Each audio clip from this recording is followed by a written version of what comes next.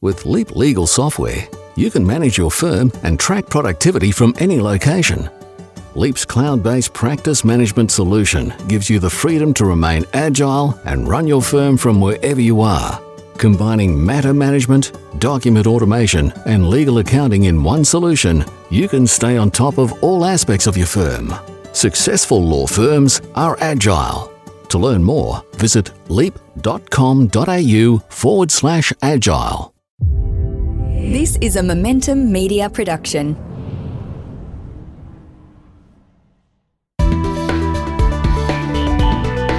Welcome to the Lawyers Weekly Show for an in-depth look at the issues facing the legal profession.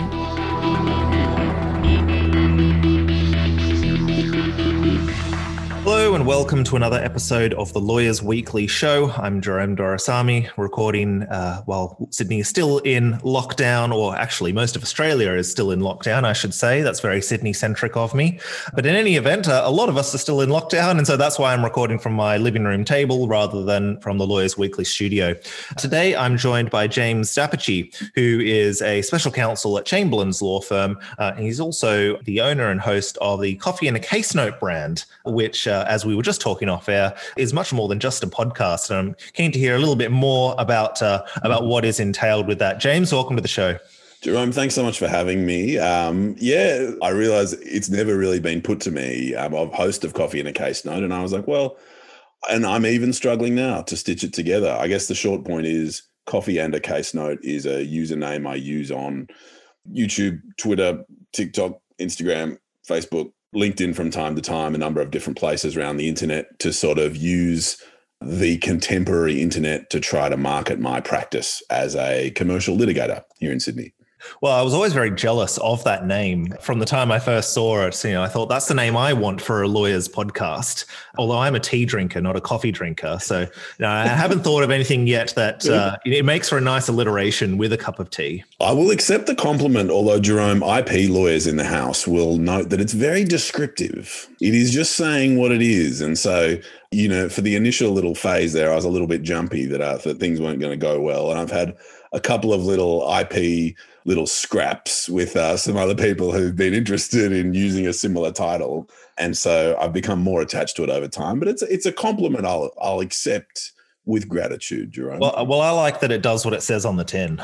So now, James, we're going to be talking today about why the internet and the online realm more broadly is not simply the realm of, the quote unquote new law practitioner. It can still very much be the realm of those who might fall more into the traditional modes of practice basket, including yourself as someone who does operate, with time billing, for example, which, some new age practitioners are looking to move away from. So, it'll be good to hear a little bit more about, how you individually utilize the online sphere, in the course of your practice and separate to it, and why, the way you do things, might mean that it's more accessible and attainable for everyone, as opposed to completely rethinking how you do things, with your professional branding and then ultimately with your legal service delivery. So, James, let's start by talking a little bit about yourself. You work for Chamberlain's as a special counsel, as I noted. Tell us a bit about your career to date. Yeah, admitted about a decade and a half ago. Worked at a number of different firms. I worked in Newcastle for a time. I worked in a suburban Sydney firm for a time. I worked at a firm called Makinson Dapachi that has a very startlingly similar surname to mine until 2020. That was a very happy time. And then I spoke with my new friends at Chamberlain's in about 2020 and came here last year. I'm a sort of corporate and commercial litigator. I sort of do disputes. If the Corporations Act and the Supreme Court and sometimes the federal court is involved, I tend to get involved as well, which means I'm good friends with our insolvency team.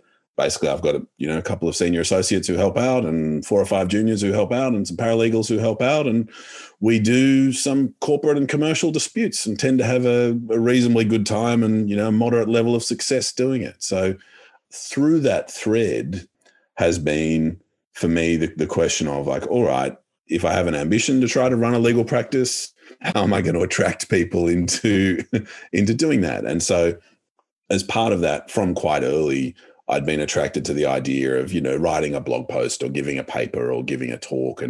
And from even sort of a year or two into my career, being interested to be one of the people whose names was on the firm newsletter and this sort of thing. And the more time passed, the more ingrained the view became that law firms think publishing case notes on their website is good. So apparently people like case notes, and the contemporary form of the internet tends to like videos.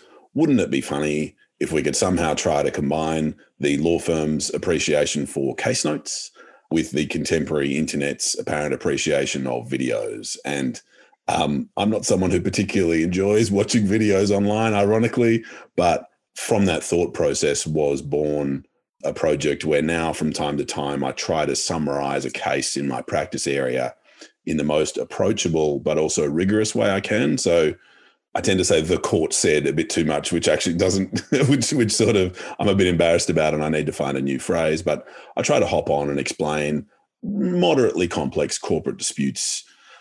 I try to say weekly-ish. I think it's probably fortnightly-ish these days, and use that as a source of brand, as you and I discussed earlier, to then bring new clients into my practice and do some good work for them. So look, it's been fun so far. Another few decades to go, and we'll see how we go.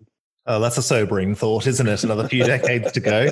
So tell me, aside from looking to utilize video to sort of build your client base, do you find that there's another target demographic with those videos? And I'm just thinking, with the platform TikTok, for example, which is obviously catered to a much younger audience, and they consume content that way. Are you finding that there's a lot of law students and grads who are drawn to the case notes you're doing because it's a much more palatable way for them to consume the critical information they need to pass their subjects? Yes, is the short point. The longer point is it also tends to sort of refine your skill set. So look, I'm on my feet from time to time as an advocate, and you want to deliver your point as clearly and concisely as you can. And it's pretty interesting trying to get 700 paragraphs into 15 seconds. And if you can manage to do that with some regularity, and I don't know a lot about the brain, but I do know a lot about practicing things being useful. If there's a way to market your practice that helps you to do these summaries, then it is of assistance. I should say about the goals on TikTok, it is a really interesting point you raise in that it has been a reasonable source of new client work. And interestingly enough, these are clients who often come in who are what we might call qualified. They'll come in and be like, yeah, 10 grand in trust. Yeah, big ugly shareholders dispute, let's go. Because they've been involved with me for 12 months, 18 months, and they've been seeing TikToks pop up in their feed. And I've become a trusted person due to that presence. But Jerome, the reason your question is such an insightful one is that the other sort of relationships you build when you're trying to build a practice is, well, who's coming along for the ride with me? Who are going to be members of the team that I'm going to try to build? And the answer to that increasingly appears to be people with whom I've been able to form a relationship, often on TikTok, because of the age issue. And of course, with all social media, the age issue is changing. And I think the average TikTok user is now 43 years old or some number that, makes all of us feel past it. And like we've got to go find the new thing. But I think the opportunity to speak to the up and coming professionals who are earlier on their journey is one of the huge pluses of TikTok. And so when I turn my phone around to go, hey, we've got a job, here's the email address for HR, we see real purchase with posts like that. So that's a genuine and significant part of the TikTok strategy, as well as the client building element. We're chatting with James Dapperchi, and we'll be back with more right after this.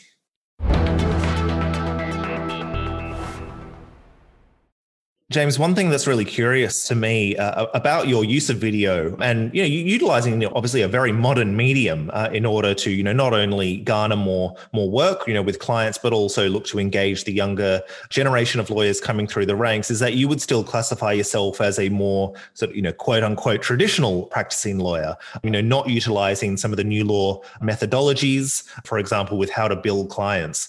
And I suppose one question I had was how do you reconcile the two? Being someone somebody who does, engage in these, new ways of operating, but simultaneously holds on to some of the other older practices, I guess. Yeah. I mean, hey, how do you find that balance? I do my best. Yeah, you're so right. Our office has crappy old square carpet tiles rather than beautiful polished floorboards or anything like that. I'm a timesheet person. I'm a cufflinks and tie and braces person when I'm in the office. So it's a fairly traditional looking practice.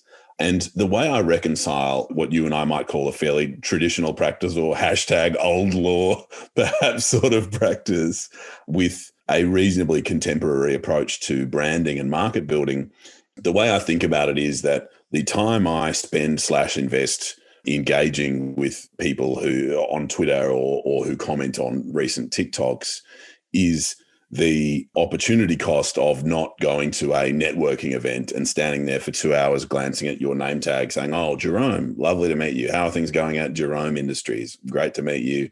And then taking your business card and sending you an email the next day. And it is the business building time, the networking time, the marketing time that would be otherwise spent on what you and I might call more traditional things like networking events that I've chosen to invest in an approach using the internet. And I think, just to expand on that slightly, the thing that I'm proudest of and the thing that I would recommend to other quote traditional practitioners who might be sitting on the edge of a project like this is the opportunity for leverage.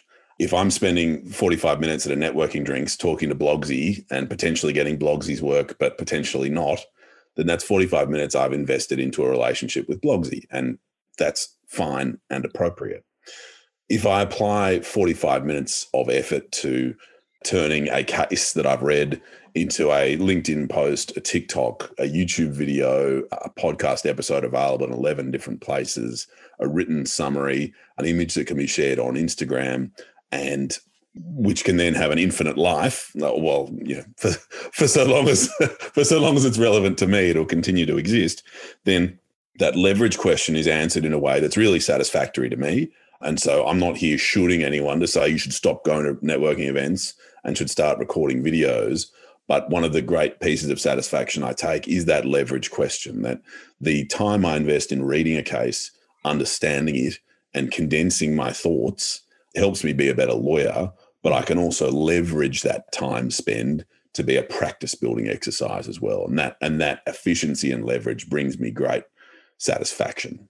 Do you think that use of the online sphere and really leveraging social media for one's personal and professional branding has been, for lack of a better term, co-opted by those, utilizing some of these new law methodologies so that, those who are operating in a more traditional fashion, such as yourself, are seemingly unable to utilize, some of these realms in order to, brand themselves, brand their businesses. And obviously, there's some, brilliant practitioners whom we're both connected with that are doing it very well in the online sphere, like Anna Lazinski, Lucy Dickens, Theo Kapodistrias, Cassandra Heilbronn, all of whom I would say, at least at face value, would more towards the kind of new law sphere as opposed to the traditional law one.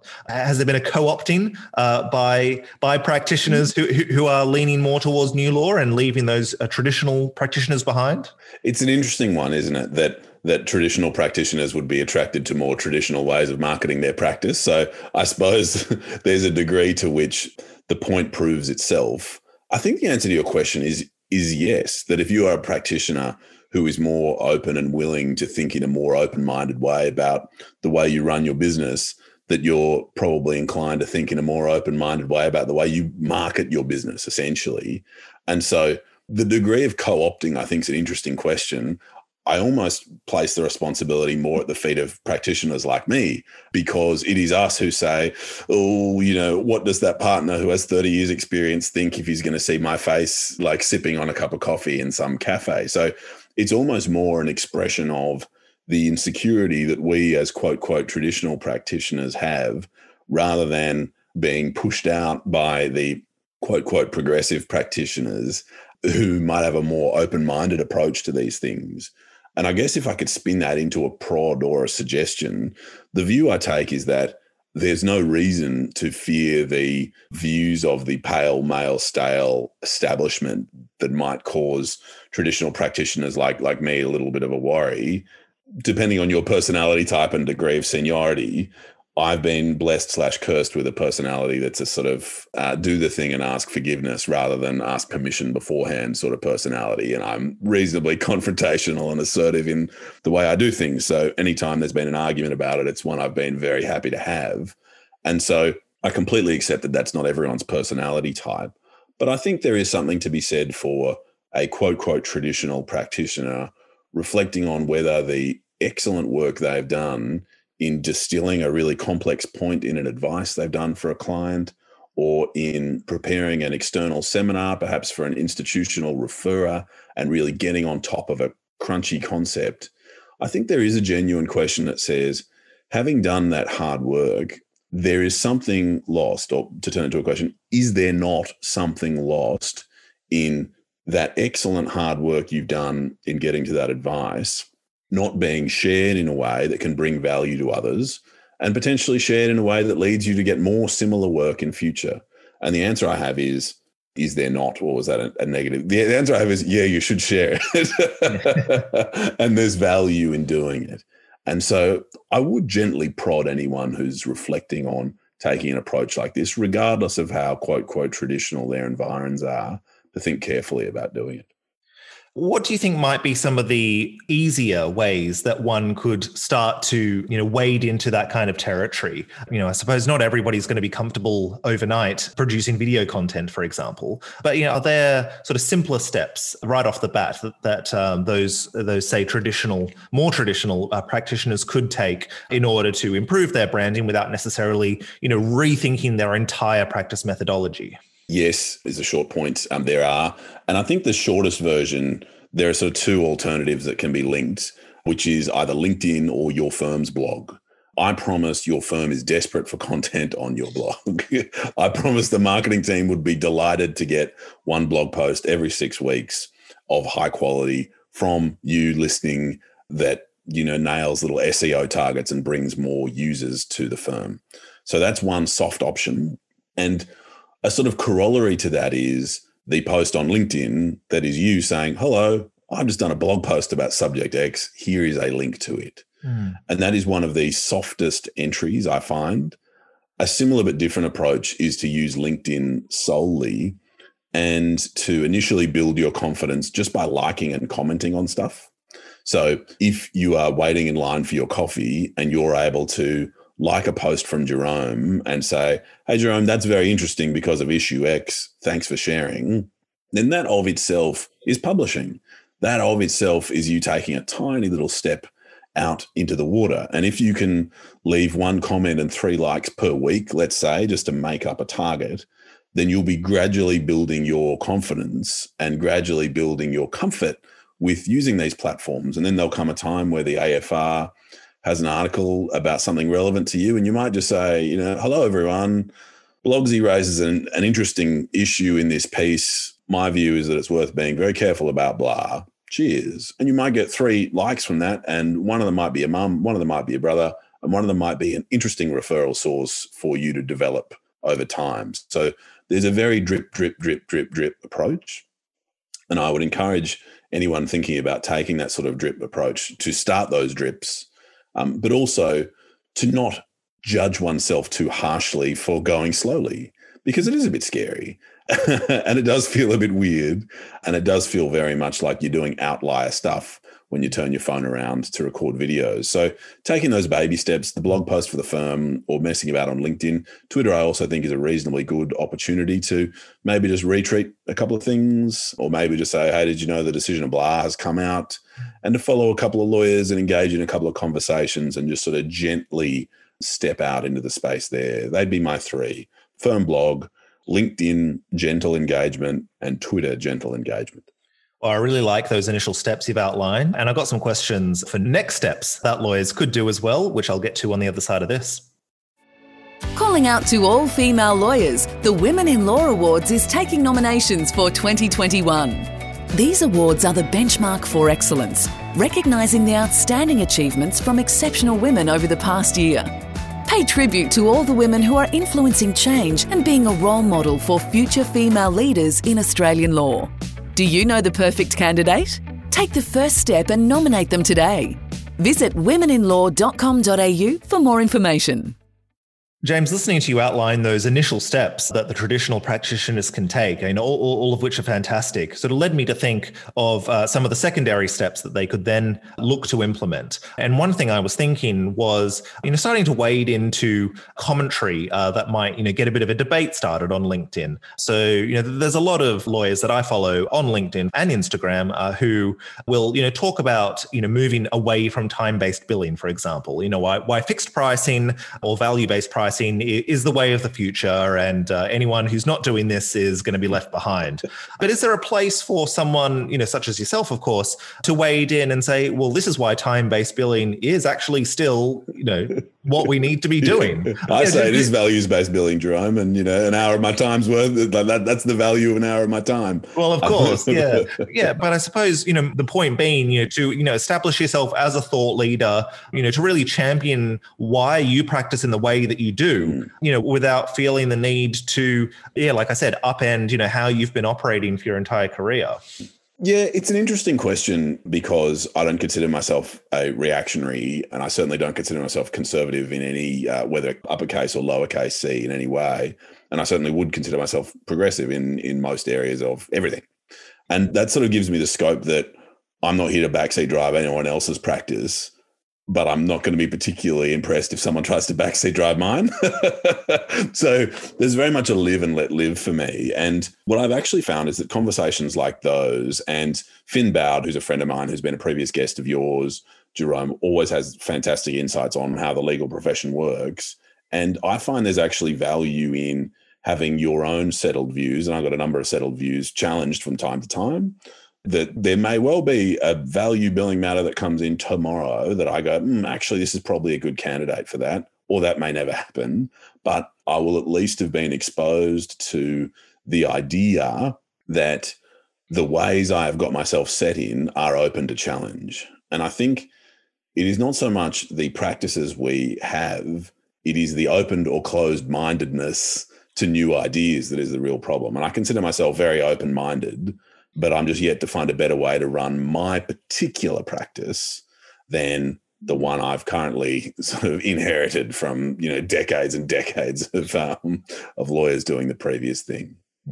Do you think that, in the age of coronavirus and, in the looming post-pandemic world, that it'll be, not only easier for lawyers of all stripes to, engage, more frequently, more effectively in the online realms, but not only will it be easier, it'll be more incumbent upon them to do so, given that workforces are going to be more scattered, clients are going to be harder to reach face-to-face for a multitude of reasons. And therefore, being able to effectively transition online, while still retaining, some of the principles that you adhere to, is that incumbent upon everyone? The short answer is yes-ish. I mean, you got to go where your clients are or you're going to get left behind. I'm very comfortable saying that.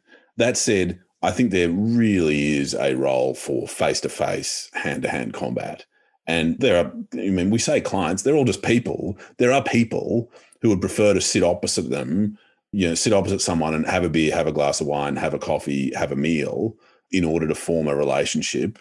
And I'm now up to my 7th or 8th Zoom drinks for this second phase of the pandemic, and sitting alone in my home office, drinking wine while looking at a screen is, I don't think, the future of how we're going to form relationships in this profession. So there's a degree where I think it's easy for people like me to go, oh, the internet is everything, the internet's the future.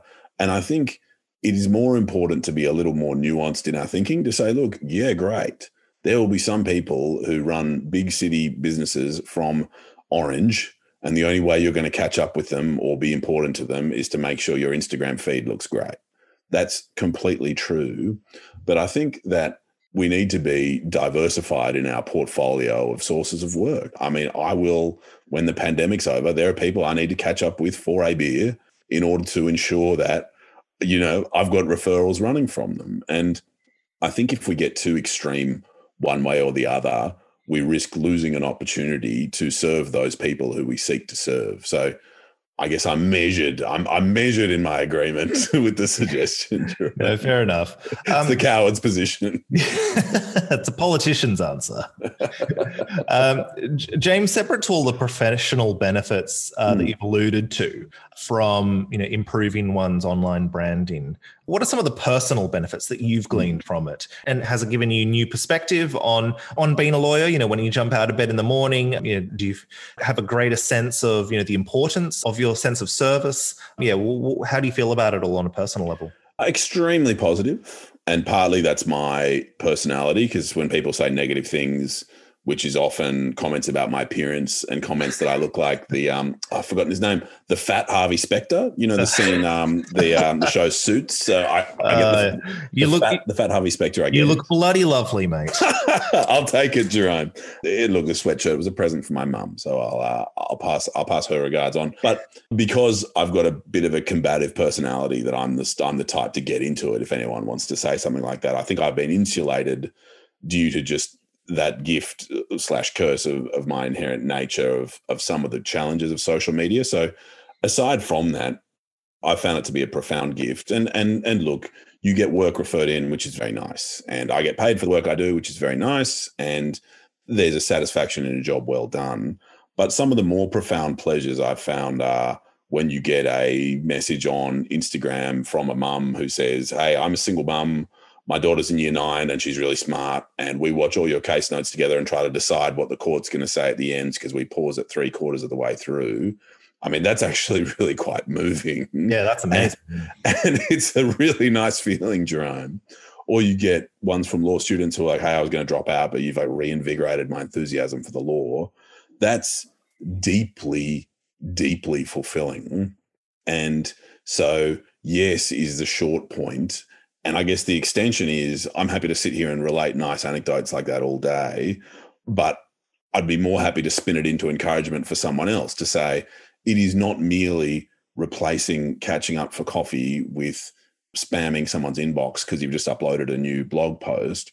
It can also be a way of you turning towards the market, which is to say turning towards people who you can help, sending them out some information that is helpful to them, and hoping that you are helpful to them in their day-to-day life. And there's something really positive and engaging and also empowering is the second point in that I feel like if I fail as a professional, however I want to judge it, it's a result of my failure. And if I succeed as a professional, however I want to judge it, it's a result of my success, meaning that for so long as I'm checking the huge number of privileges I bring to every interaction I bring, because of the white male cisgendered heteronormative reasonably well-educated sort of entity that I am, I bring a huge number of privileges to interactions. And so for so long as I check those privileges, I've found that I'm left with the feeling that I'm in control of my professional life and in control of how I serve the people I want to serve and help the people I want to help. It's great, Jerome. Everyone should do it. I do enjoy how you articulate your argument. Just before we wrap up, I want to know if you have any other pearls of wisdom you wanted to offer, in guiding the more traditional practitioners as to, the utilities of such professional branding in the new normal. I think it's worth it is about as far as I can take it. That if you're sort of mulling around, oh yeah, I'm a senior associate. Oh yeah, there's that partner down the hall who doesn't really talk to me. And what if they say it? And it is very easy to get in your head. And I completely accept that and respect that. And so I think the furthest I could take it is say it's worth it. And that does not mean you need to turn your phone around and do 8 minutes on the latest decision from Justice Black about Section 236 of the Corporations Act. What you can do instead is like or comment on a couple of statuses on LinkedIn that are relevant to your interest. And very, very slowly, drip, drip, drip, build your confidence just a little bit, take a bit more control and start helping the people who you want to help. I love that. James Dapperchi, thank you so much for joining me on the show. Thanks, Jerome. It's a great time. And thank you to the listener for tuning in. If you enjoyed this episode, please give us a rating and review on whatever platform you use to listen to podcasts, as it'll help other lawyers discover and enjoy this show. And if you've got ideas for other episodes we can run, please get in touch with us at editor@lawyersweekly.com.au. You can also reach us on social media. See you again next time.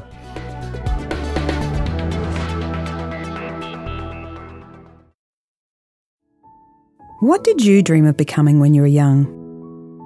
Education is the key to turning dreams into reality. But right now, 1 in 5 children in sub-Saharan Africa are missing out. At So They Can, we work with communities in Tanzania and Kenya to break the poverty cycle through education so children can reach for their dreams. Help us empower the next generation of lawyers, teachers, farmers and entrepreneurs by joining us on our mission today. Visit sotheycan.org/dreams to learn more.